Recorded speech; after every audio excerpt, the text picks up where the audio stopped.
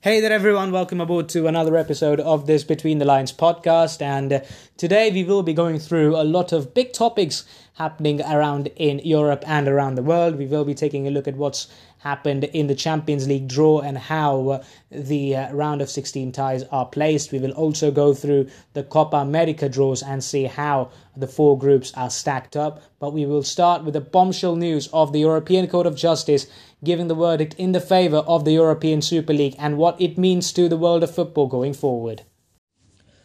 So, the European Super League is back in town and it has generated quite the reaction yet again. It is back after 2.5 years where you had a lot of protests, a lot of reaction, a lot of angry reaction, and clubs one by one after around a day or two taking the names off the booklet from the European Super League, which was then only left with 3 clubs: Juventus, Barcelona and Real Madrid. At the end of 2022, at the end of the Agnelli family era at Juventus, even Juventus withdrew from the European Super League plans, and it was left with just 2 primary founding clubs, namely Barcelona and Real Madrid. Prominent amongst those 2 clubs, Real Madrid, my club, my president, Mr. Florentino Perez, who's right now 76 years of age, and he still fights for what he believes in, and that's commendable. You would think that that's wrong, that is immoral or something like that. I don't care, but you know, he feels that he's fighting for the right thing, and I'm absolutely love that from Florentino Perez. But you know what? Just have a peek into the transfer market and do something to help your manager Carlo Ancelotti, because now Nacho's been suspended for 3 games and you've got to play Tchouaméni as your centre-back, and that's really dreadful, isn't it?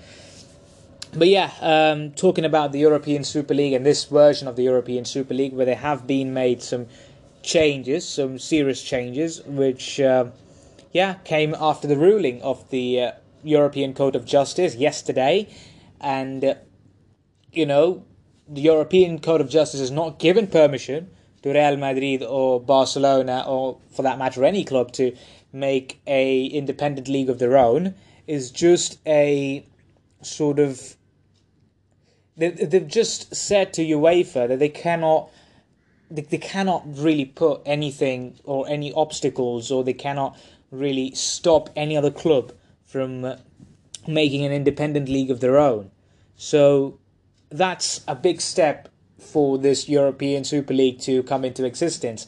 So now there is no obstacle, and right now Real Madrid have published 2 or 3 videos on their Instagram or the Twitter accounts suggesting how they have helped the growth of football, not just in Spain but mainly in Europe and all the other countries. How the club back in the mid 20th century was one of the founding members of the entire FIFA organization, this, that and the other. How it has grown up to be the biggest sporting body in the history of football.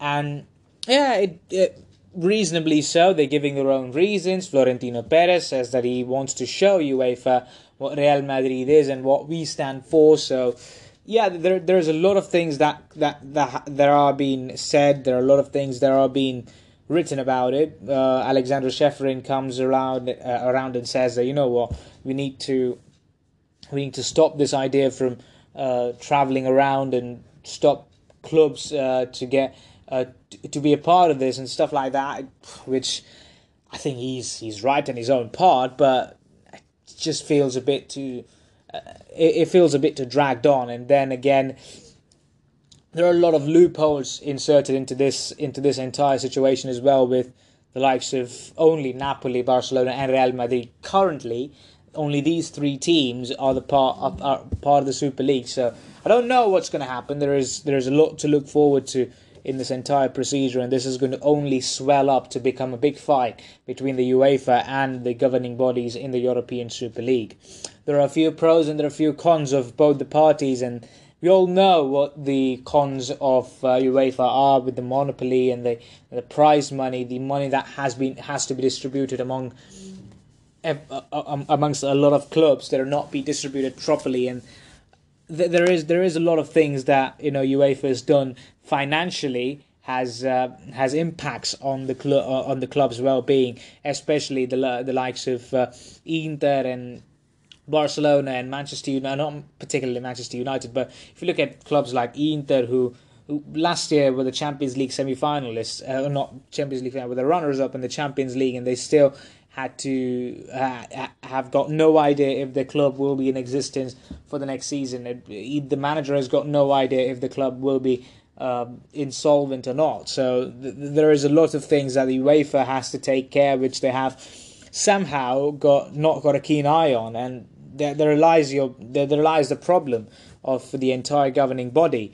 So, as I said earlier, there has been given permission to clubs to make their own league, not make their own league, but to actually cultivate an idea of making an own league. But then again, there is another part of the problem here, that you've got your Spanish clubs and you've got one club from Italy. Okay, the big club from France, that is Paris Saint-Germain, not the big club according to history, but the big club currently in the entire of France is Paris Saint-Germain, and their president Nasser Al-Khelaifi is talking about morals all of a sudden, and he is a big ally of Alexander Sheffirin, and they both have a very good relationship. So it does not seem likely that Paris Saint-Germain and the big crux of this entire French football notion is going to be allied with the European Super League, and more so because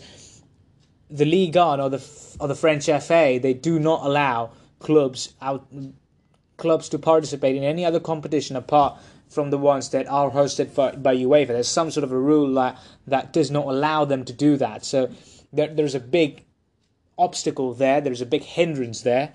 The other thing is that the Premier League clubs, because of the Brexit, there are a lot of laws that prevent them from going to the European Super League, and also there are going to be laws that are going to be kept in place. I'm not so sure about the internal matters or the internal discussions between, let's say, for example, a Florentino Perez and a John W. Henry at Liverpool. So there is a lot of things that can take place in that sort of that sort of an environment where, you know what, you say as John W. Henry or anyone else. I mean, you could be Todd Bowley from Chelsea, and he would say, you know what, we will support the entire project, we will support your plans, we will support what you stand for, because we will benefit from it. But the thing is that we don't want to come out in the open and say that we support you. The thing is, we will do everything behind the scene to assist you on your entire project, but we don't want to get our hands dirty if this again crumbles down. So these are some things that I believe are in place, because Florentino Perez is not really someone who you can really fool out, and he's not going to make him a mockery of himself and the club by just risking it all this time again. So there is a lot of things that are yet to be opened up with this European Super League stuff, and you know, as much as we like to see the Champions League and the Europa League and the Conference League, not that I really follow the Conference League, but you know, when this entire thing comes to a unison, there is a lot of things that can eventually go wrong. But for now, I think it's all done at a very significant pace to just ensure that everything falls gradually into its own place as the time passes on. So the new format of the European Super League, let's discuss that. And the new format of the European Super League has got no what do you say? There is nothing for granted in many sense, and you know there is a part of a problem here, that it's going to be like a league system which allows there will be promotion and relegation in this entire phase, and they've got three groups. There's a Star League, which is the elite league, then there is the middle ground of the Gold League, and then there is the Blue League.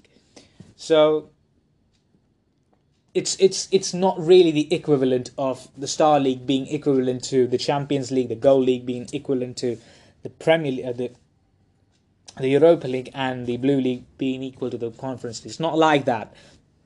The thing is that the Star League, there will be league phase, a league of 14 teams, where every single team will play seven teams in their own group, and they will play home and away. So the team which finishes bottom of that group will be relegated to the Gold League for the next season. Then again, if there will be the team which wins the Gold League, and probably the runners-up in that Gold League as well, they will qualify as the two teams which will get promoted to the Star League, and this is how the process will work. But the big thing here is that if there is a club like Barcelona who stink it up in 1 year, they are not playing well domestically, they're playing well in the European in the Star League, as they say. Let's say, for example, they're 10th, or not 10th, but cannot be 10th in this entire Super League process. But let's say that they're 6th in the league and they stink it up. They finish 13th or 14th in the La Liga. So that means, in spite of having a terrible season, in ordinary circumstances, you will not have European football next season. But here, they will still have the Star League. They will still get the money, and they will still get to buy the same players, or they will still have the leverage or the attraction, or there will still be an attractive side for any other player to go to, because under normal circumstances they will have to reset again and play a season in Spain without European football. That will not happen. So this is sort of a method to make the rich teams more richer and the poor teams poorer. Because if you look at it, let's take an example of Girona. Although they did drop points at the Benito Villamarín yesterday against Real Betis, you would think that Girona might win La Liga. Say, for example, Real Madrid have another million injuries and they keep their first place, Girona, and Atletico Madrid and Barcelona not able to catch them. They keep the first place and they get to become La Liga champions. Under normal circumstances, or under today's rule in the Champions League, this Girona side will then qualify straight into the Champions League, but this won't happen then. The Girona team will then have to qualify into the Blue League. The Blue League, in what has been explained, will have 32 teams, out of which 16 teams will, not 16 teams, but out of which 20 teams will get relegated, and 20 new teams will appear again in that Blue League itself. But then there will be the remaining 10 teams which will stay constant in that Blue League itself. So, say for example, that Girona wins La Liga this season, they will not enter the Star League, which many people think is the equivalent of the Champions League. They will enter the Blue League. The next year they will have to be, first of all, winning the Blue League. Then they will enter the Gold League, and the year after that, if they win the Gold League, they will enter the Champions League, or would you say the elite competition, which is the Star League in the European Super League. So there are a lot of things that needed to be understood, but in this way, you are no way helping a team which has caught fire, which has caught form, which is in a good moment. Say, for example, again, an Aston Villa side who, let's say, if they win the Premier League, they will not really enter the European Super League or the elite level of that competition. They will go through the Blue League, then the Gold League, and then the Star League, and that's how it is. And even when they stink it up in the Star League, they will have to be amongst the two worst teams in that Star League to then move on to the Gold League. Again, they stink it up, they will have to be amongst the two worst teams of that Gold League to get into the Blue League, and then eventually they'll get the kick on their backside to get out of the European competition. So that's how this entire league has been designed. Personally, I do not subscribe to this idea. It's just a polished version of what it was before, 2.5 years ago. It's just been polished up, it's just been rephrased, and it's just been thrown in front of the people with a bit of spice around it. Would say where the things will be taken into account on the basis of footballing merit. It's not really merit. It's just a way of making the rich richer. That's how. If you're Real Madrid, if you stink it up in La Liga, you won't really care, because people might say La Liga means a lot to us. We will win the La Liga. There's that, but no. If you are having games every single week, if you have a game against Cadiz at the weekend, and then in the midweek you're going to go back to the San Siro to play AC Milan. Then again you have a game against Las Palmas. Then at the next midweek you're going away to Borussia Dortmund. You're not going to play your best players in the league. You are going to preserve them for the Champions League or the European Super League. That's going to be detrimental to the progress or to the way the league's advertisement is going to be affected. There is going to be that case as well. So how is everyone going to mix it up? I have got no idea. Is the significance of the league going to decrease after this? Yes, I do, and that's the reason why teams like Athletic Bilbao and Valencia and Sevilla and all these other teams, they've all opposed the idea of this of the entire Super League. There are clubs from Germany, because of the 50+1 rule, they cannot enter the Super League. So there is that from the German. I've already explained the French league as well. I'm not so sure what's going to happen with the Portuguese league, because I'm sure that clubs like Porto and Benfica and Sporting will want that cash influx in their clubs, because they are very short on it. But the thing is that there is always going to be that sort of morality, or that there's always going to be that sort of infringement of financial regulations between their clubs as well. So that's going to really hinder them. I've heard that Feyenoord are not really keen on withdrawing or even entering this race. They're going to analyse every aspect of it and then make a decision. I've got no idea what Ajax thinks yet. But in Spain itself, you've got Atletico Madrid, you've got Sevilla, you've got Valencia, who are not really Atletico Madrid, but Sevilla and Valencia historically have been very significant in the Spanish top flight division. So they have said no. And now the third big team right now, currently in Spain, is Atletico Madrid, and they have said no as well. So Barcelona and Real Madrid, being the two dominant forces who are driving this project of the Super League forward, are itself from Spain, and the third team is not really keen on getting into it.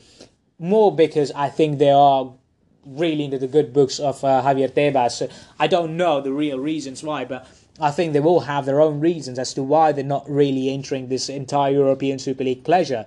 If you're a fan, I don't know what the entire mindset of a neutral fan is going to be, but you know, it really raises a question as to how much of immorality is required to push a football fan to its limits, because this in no ways is going to be as entertaining. Because you know what, if you load your head with a lot of dopamine, you're not going to enjoy it once it becomes a regularity. And I think that's what's going to happen in 3 or 4 years' time after the Super League project runs out. We're going to have a lot of football, and we're going to watch a lot of football, and personally, I don't think we will enjoy it as we enjoy it right now, because as much as you would like to say a few things about the UEFA and how the entire body is being run, there are things that are being acquired because of merit, and this entire thing is really not giving them benefits around what the meritocracy really defines. And this, I think this entire project is just to supply the cash influx to the bigger clubs, because the participation of clubs in this league will only benefit them, because the money that will be generated by this league will be given to the entire team only, and it will not filter down into the lower leagues and the teams which finish lower in the table. For example, if a team like Barcelona or Real Madrid, let's say for example Italian teams right now, you look at Roma, who are right now in the Europa League. They've qualified for the playoffs in the Europa League. You look at Inter and Lazio, who are representing Serie A in the Champions League. You've got Milan, who are representing Italy in the Europa League. They're also going to be in the playoffs.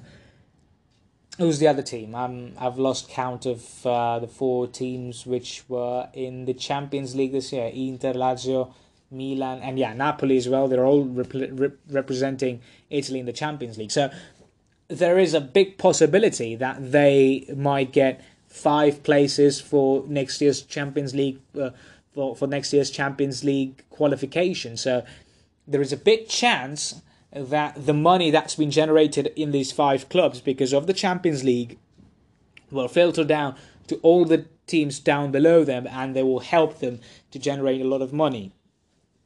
There is real research that's been done, and that shows that the Serie A champions earn relatively less amount than the club that's been relegated in the Premier League. So that's one thing that really is detrimental to clubs outside of the Great Britain, and that really is affecting the financial boundaries as to what an Italian club can spend or a well-run Premier League club can spend. And at this point, a club like Aston Villa can afford more resources in their team and their club and their training facilities than a club like an AC Milan can. So you can just determine the parallels between these two teams, where AC Milan, a 7-time Champions League winner, so is Aston Villa. They've won the Champions League as well. Not the Champions League, but when it was called the European Cup. So they've won both won European competitions, but AC Milan's a more fabled club. It's a more big club. They've got a big fan base as compared to Aston Villa. No disrespect to Aston Villa, but you look at the amount of money that a club like AC Milan gets and a club like Aston Villa gets.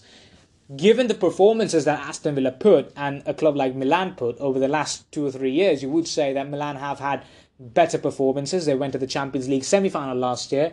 The year before that, they won the Serie A title as well. So there is a big discrepancy between these two footballing bodies, and there you need the European Super League to actually bridge the gap between all the big elite clubs in the Premier League or a well-run club in the Premier League, as compared to a club which is earning significantly less but doing a lot more in say, for example, an Italian league or a French league or a German league or stuff like that. But then again, you've got UEFA, who have their own corruption in the entire footballing world, and that cannot be excused, or that cannot be that cannot be sidelined. And there is this European Super League, which is not really basing their primary points on the basis of meritocracy or on the basis of merit. So whose side are you on is the big question right now. And for me, I still think there is a lot of work, a lot of groundwork that needs to be done with this European Super League model. And for now, I do not really subscribe to this.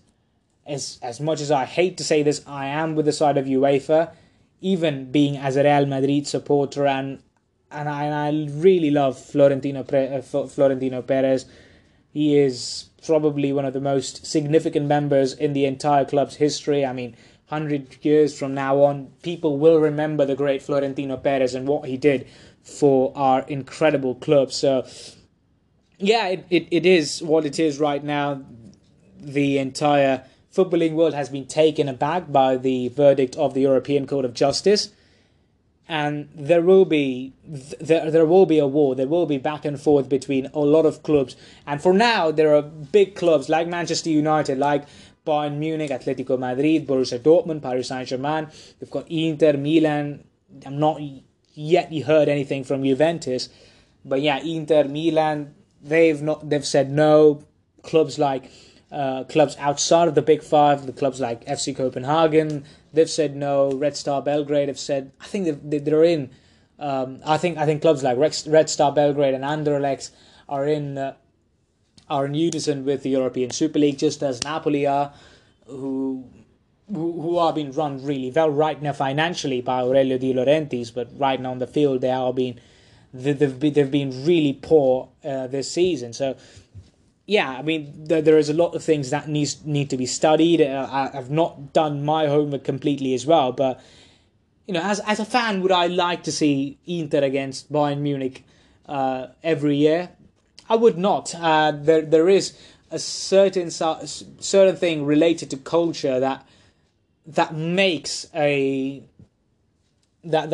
these games what they are. You don't get to see Man City playing Real Madrid every single season. It's been happening for the last 3 years, but you won't get to see that next season or the season after that. We didn't get to see Liverpool against Bayern Munich. So there is a lot of significance up to these European ties, which happen very less. So that's what I believe in. If this keeps on happening every single week, there is not going to be that significance. There is not going to be that storyline behind it, because you will think, just look at the Liverpool versus Real Madrid rivalry, and I'm not talking about the last time they were in the Champions League. I'm talking about the Champions League final in 2021, or 22, and there was a storylines that the last time Real Madrid were beaten in the Champions League final was by Liverpool, and the last time that Liverpool were beaten in the Champions League final was against Real Madrid. So there was a bit of a historic reference to that sort of a game. And these things really matter. And I think a lot of things, if you would think about the entire European Super League, are really immoral, are really trying to benefit clubs which are in complete harmony with the governing bodies, which will be the founder clubs, which are going to be Barcelona and Real Madrid. At least for now, I can see Juventus coming in and saying that, we want our part back as well. So I don't know what's going to happen. I think in the coming weeks, in the coming months, we'll have more of a clarity. Florentino Perez is not going to sit idle. He's not going to sit with his hands tied, and he's not going to listen to UEFA or anything else. For Barcelona, I don't think that, Joan Laporta is really keen on this idea. But the thing is that he's been forced into this idea because of the financial conditions that are really troubling Barcelona. I don't think Barcelona would ideally be in the Super League process if it was not for their financial conditions.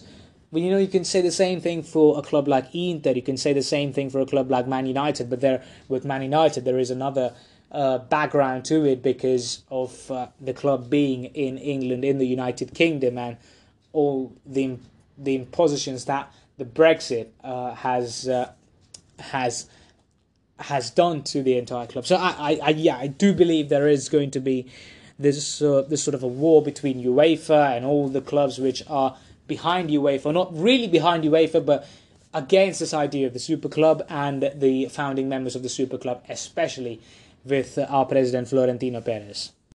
So let's briefly discuss the Copa America draws, which were done about 2 weeks ago, and I forgot to make a podcast on that as well, but no worries, we'll do a brief discussion of the Copa America draws, which will be taking place in the United States of America this summer. So we have got 4 teams, out of which there are all the 10 South American teams, and then there are the 6 teams which will be representing the CONCACAF Federation. So first of all, let's take a look at all the 4 groups. And in Group 1, we've got Argentina, and we've got Chile, Peru, and there will be a plus in the month of March. 2 playoffs, majorly, the one between Canada and Trinidad and Tobago. The winner of that match will be representing the group, which will be representing the 4th team in this group. And I don't know which team is that going to be, but one of those 2 teams. Majorly it's going to be Canada because of the team that they've got, because of the individuals that they've got. Prominently amongst those, we're going to be Alphonso Davies. There also is a very good midfielder in Stefan Eustáquio, who plays for Porto. So it's a good team, of course, in Trinidad and Tobago as well. You could get a very physical side. They're a decent team, made it to the World Cups back in 2006. Since then, they've not really had a major tournament success. This could be a very good opportunity, one-off game. Who knows what could happen? But this group looks very, very good. Peru and Argentina, in my opinion, might just be the teams to beat in this one. Of course, there is also Chile in there, and again, a very experienced side, but I think they're on the way down. Yeah, again, as I said, Peru is a very good side. I like the way the shape of the team is. Argentina, of course, might just be the end of the era in this entire Argentina side with the likes of Otamendi and Angel Di Maria, Lionel Messi. All these are the guys waving goodbyes to the national team after this tournament. So, yeah, for me right now, I think Argentina will win the group, and on second place. I think it's going to be one between Canada and Peru. I don't know really. I'm backing Peru and my boy Gianluca Lapadula. So who knows what can happen? I'm sticking to my gut feeling. It's going to be Peru and Argentina to qualify for group. In Group B, we have got Mexico, we've got Ecuador, we've got Venezuela, and we've got Jamaica. It's a very dangerous group for anyone. I think Ecuador, you might think, are the clear favourites or might be the best run country amongst these four, alongside Jamaica, who are recently punching well above their weight. They've got good players, as I said before as well. We've got, not V, but they've got Leon Bailey. They've got likes of Michael Antonio in their team as well. So good, fundamentally strong side. Again, a physical side hailing from the Caribbean. So they are the only side who have guaranteed a place from the Caribbean. Maybe if Trinidad and Tobago win their game against Canada, they can be the second team representing the Caribbean islands. But for now, it's only Jamaica. Ecuador, I think, are very, very good. They've got good players in their side. We've got Piero Hincapié in there. Felix Torres, I think, is a very, very underrated player in that team. You've got the likes of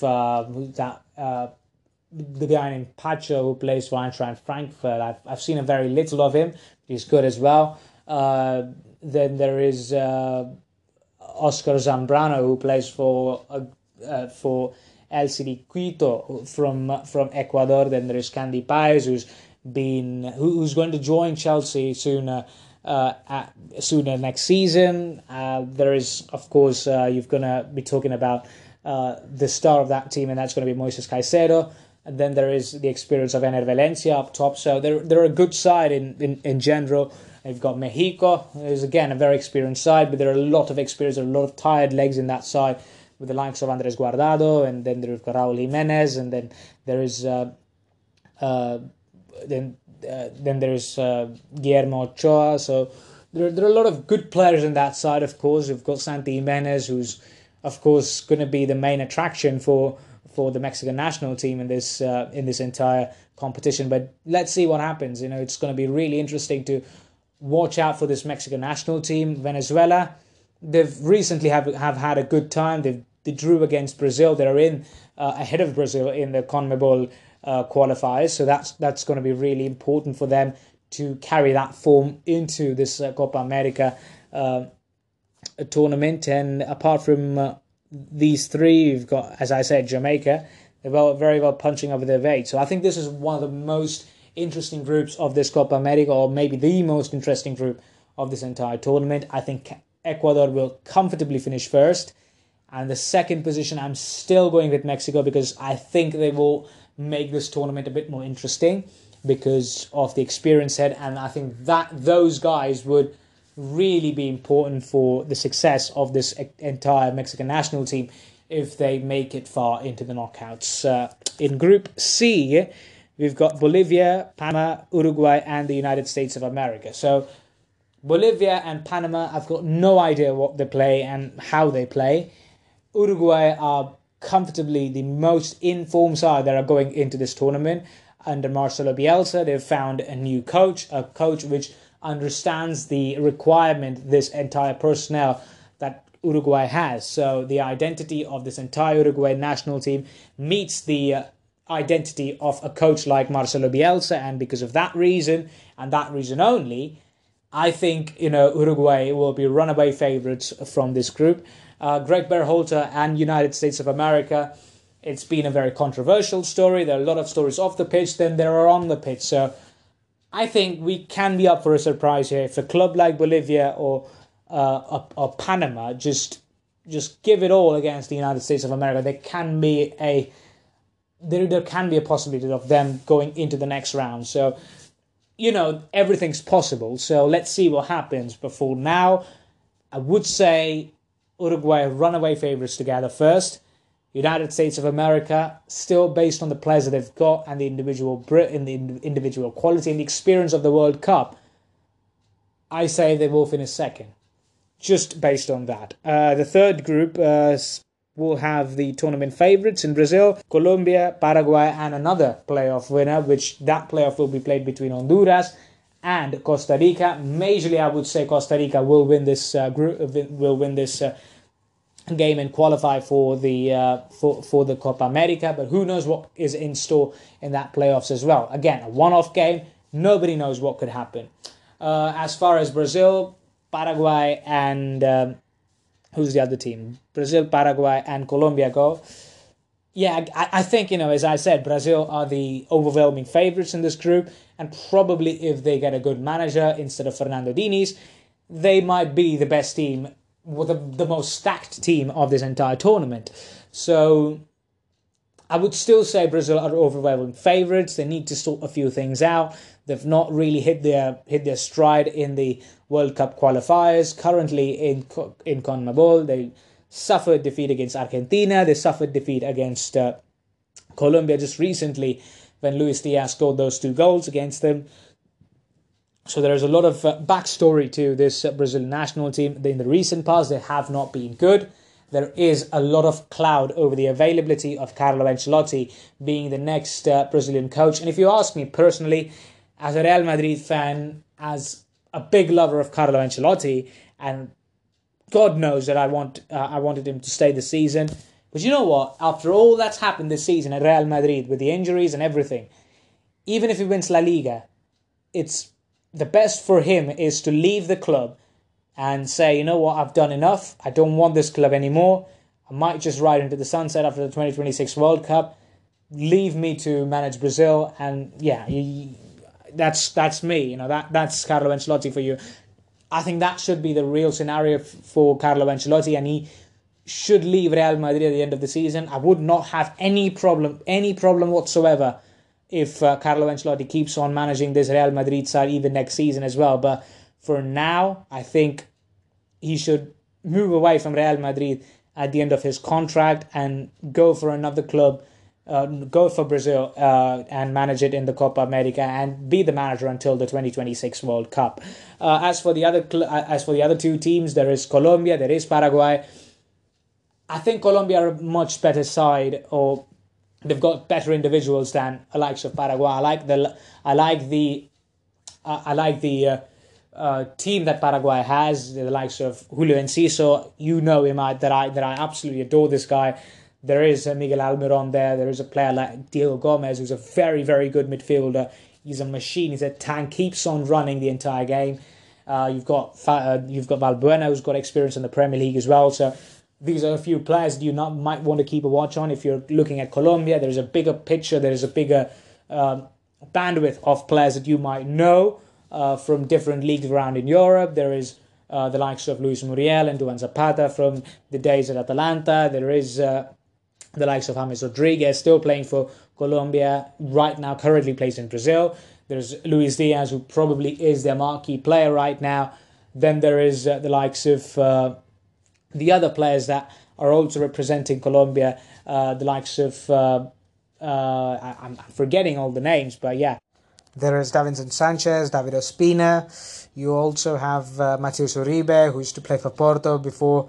Then there is Jefferson Lerma. You've got other players as well. So there are a lot of players that are in this Colombian national team who have got a history, again, with European club competitions. There's Rafael Santos Borja, who plays for Eintracht Frankfurt as well, a former Europa League winner. He's very young as well. So, yeah, he's again, you've got Jean Arias, you've got Jefferson Lerma, as I said, Luis Sinestera. All these other guys have got good crop of players who can put up a good fight. So, yeah, I think that they're really, really a good side and could pose a big threat. But for now, I think Brazil are the clear favourites, and just after that I would go for Colombia. But I think the game between Colombia and Paraguay is going to be very, very important. Well, the Champions League draw took place on Monday, and we have got some really nice fixtures. The 8 fixtures that will be taking place in February and March in the Champions League for the round of 16.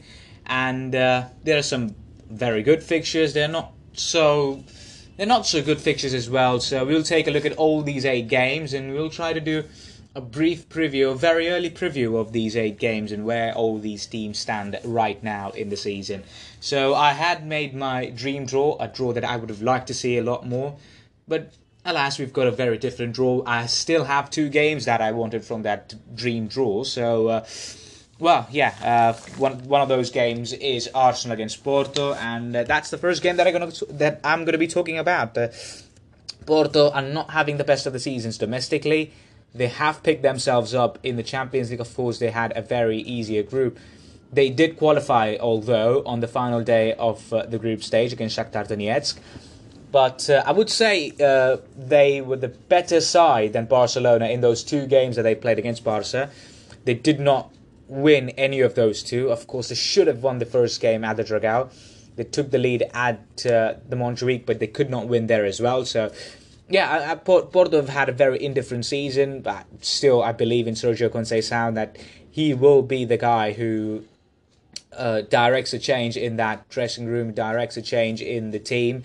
The reports coming out from the Dragao that David Carmo, the young defender at Porto, who was previously at Braga, really milked him a lot when he was at Braga, but he's been relegated to the Porto B team because of some inappropriate behaviour. That's sort of a disciplinarian that Sergio Conceição is. He does not really like the kind of shenanigans that a lot of other coaches would put up to. But yeah, it's going to be a fascinating tie for Porto. The first leg will be at the Dragao, and the second leg they will have to travel to the Emirates. Arsenal, on the other hand, are one of the best teams right now in not just in England but also around in Europe. They're playing some really good football, some swashbuckling football as well. They play a kind of a footballing style which I think to evaluate for Sergio Conceição would not be a problem. And of course, I think Arsenal will start as not as heavy favourites, but I would say it is 60-40 in the favour of Arsenal. I would not really say that Porto are complete underdogs. I think they have got a fair amount of chance. For a team like Porto, generally, generally any team in a Champions League tie would like to play the second leg at home and play the first leg safe away from home. But for Porto, they're a side which are very, very physical. They're not really dominant. They've got good individuals like Vanderson Galeno.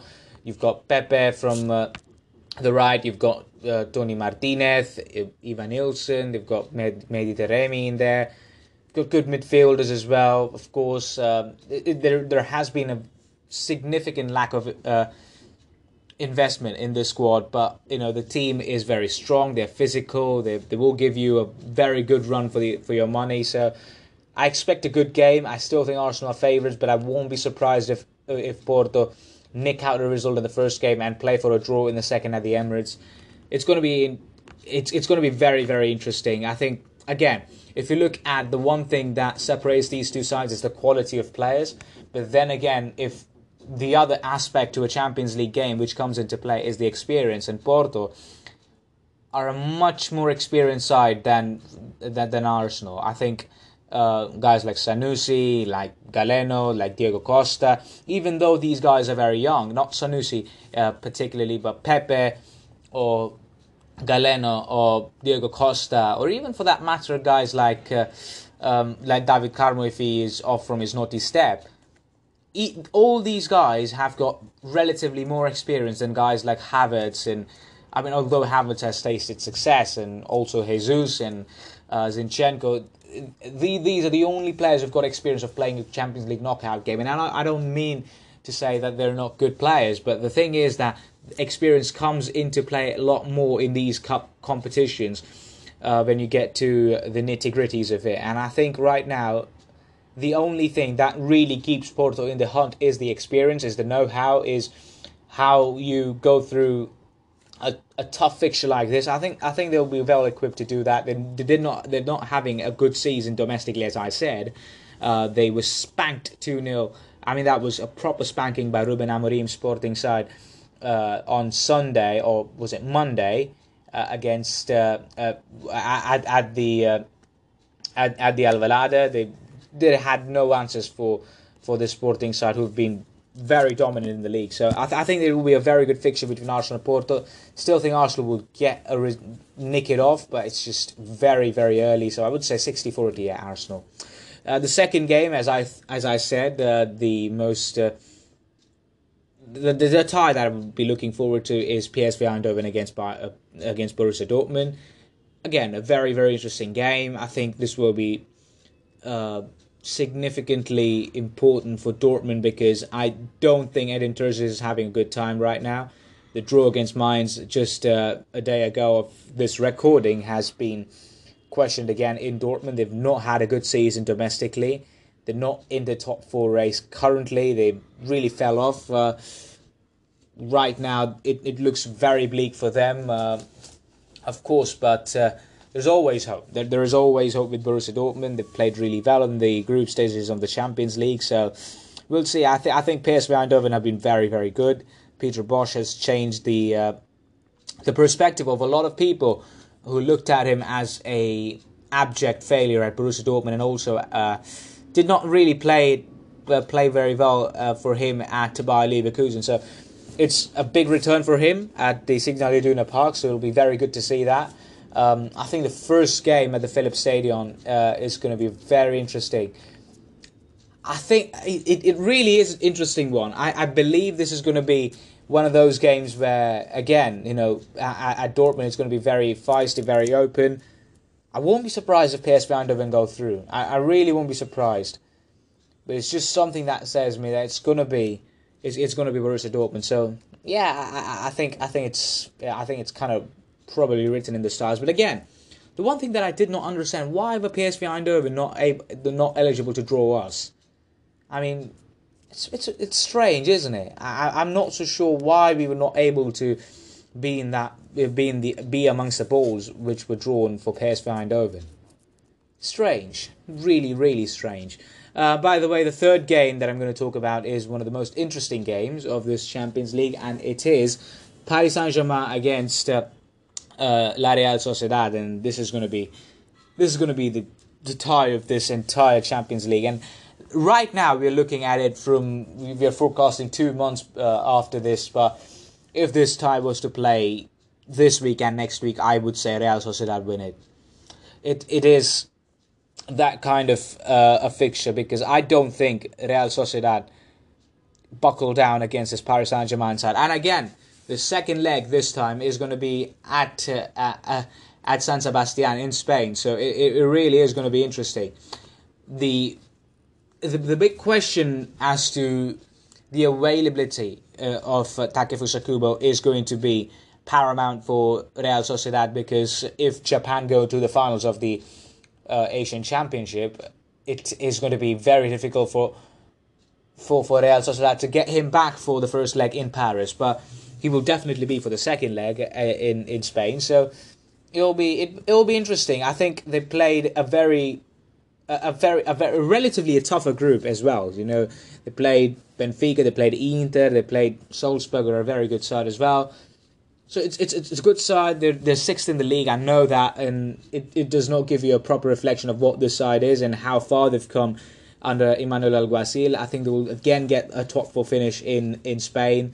I really believe that. I think Paris Saint-Germain, they've been very, very poor. They've won against Metz the other night in Ligue 1 and stuff like that, but they've been poor.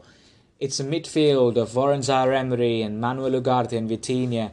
The most experienced of them lot is Vitinha, who's playing his second season in the Champions League.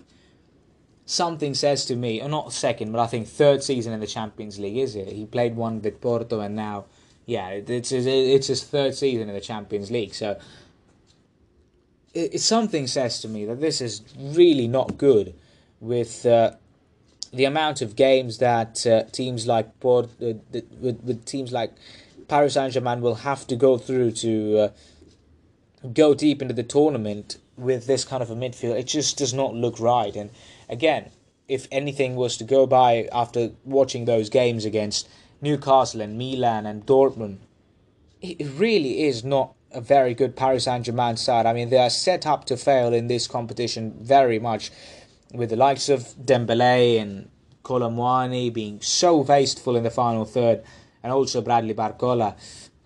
It really sets up for another carry job for Kylian Mbappe. As much as I don't like Kylian Mbappe, it is kind of a carry job that he does.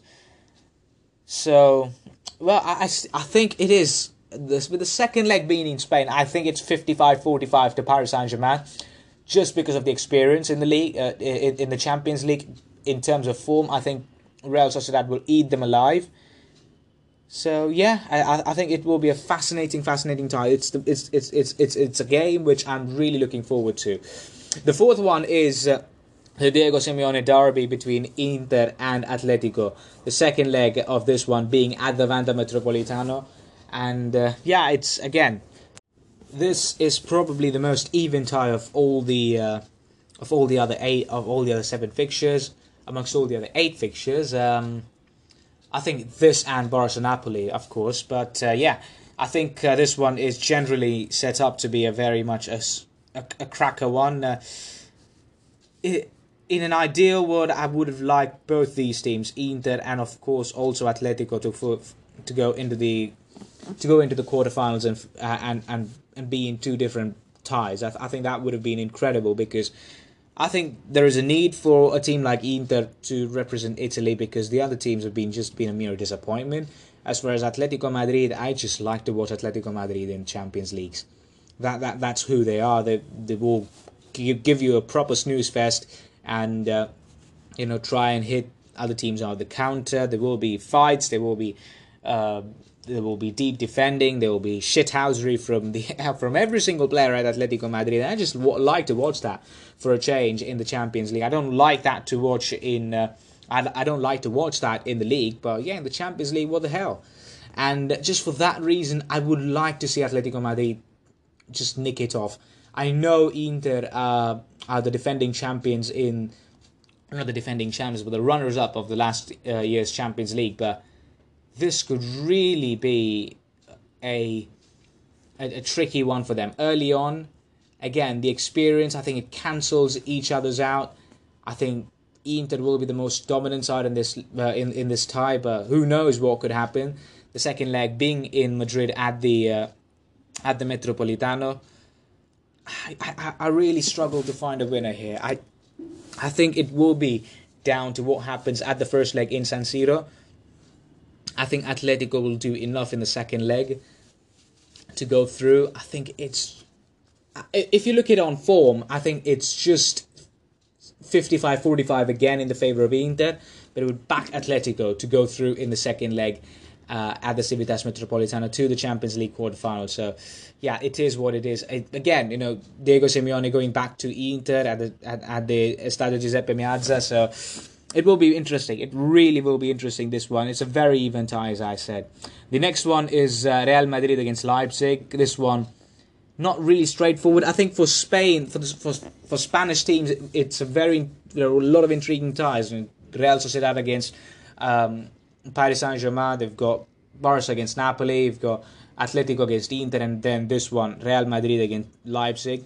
I think the most straightforward one of them all is this one, Real Madrid against Leipzig. And yeah, I'm very much confident in Real Madrid. The one big worry that I have is the centre-back issue. And in the next time I'm doing a podcast, I better be having a centre-back at Real Madrid, because if not, then we're just not taking Carlo Ancelotti in this season seriously. It really be a big failure to not back Carlo Ancelotti in this window. I would like to have someone like an Antonio Silva, who's been appreciated in the Real Madrid ranks right now. I would like to see him at Madrid, but who knows what's going to happen. I'm not really banking it on anyone. Rafa Marin has been confirmed that he will be staying at Alaves, whom we will be facing at the night of the recording. So yeah, I think Real Madrid needs to get their act together in terms of getting a centre back in the squad. The injury to Alaba is just unfortunate. I would still think, yeah, RB Leipzig are a very nice team. I like the way they play and everything about their team. I would kind of like to see a lot more minutes of Benjamin Sesko, and Luis Opendo's been tremendous this season so far. So I'd like to see both those guys play together for a bit. I think they've been very good. Again, experience-wise, I think Real Madrid, you cannot catch the hand of Real Madrid. But, of course, I think RB Leipzig will put up a fight, but I don't think that will be... I don't think that will be just enough to get through this... to this Real Madrid side, and I think they will eventually come out as very comfortable winners in this group. The next game, which I'm going to talk about, is Napoli against Barcelona. This is, again, not the best ties that you would get as a Barcelona fan. I think if you're a Napoli, you would take it the way the season's going. I think you just hope that it ends very soon.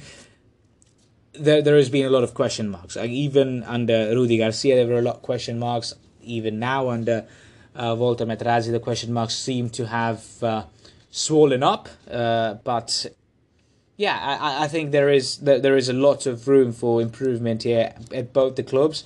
If we just look the game which Barcelona played against Almeria, you would say there is a lot of flaws in that team. And if you look at the game that Napoli played against Frosinone, I think the first 55-60 minutes were just amazing from Napoli, but they did not score goals in that game. But then again, when Frosinone scored, they kept on scoring, they kept on running in behind Napoli's defence, and they put 4 past them in about half an hour's time. So, you know, this is what Napoli are right now. They're not really a perfect side.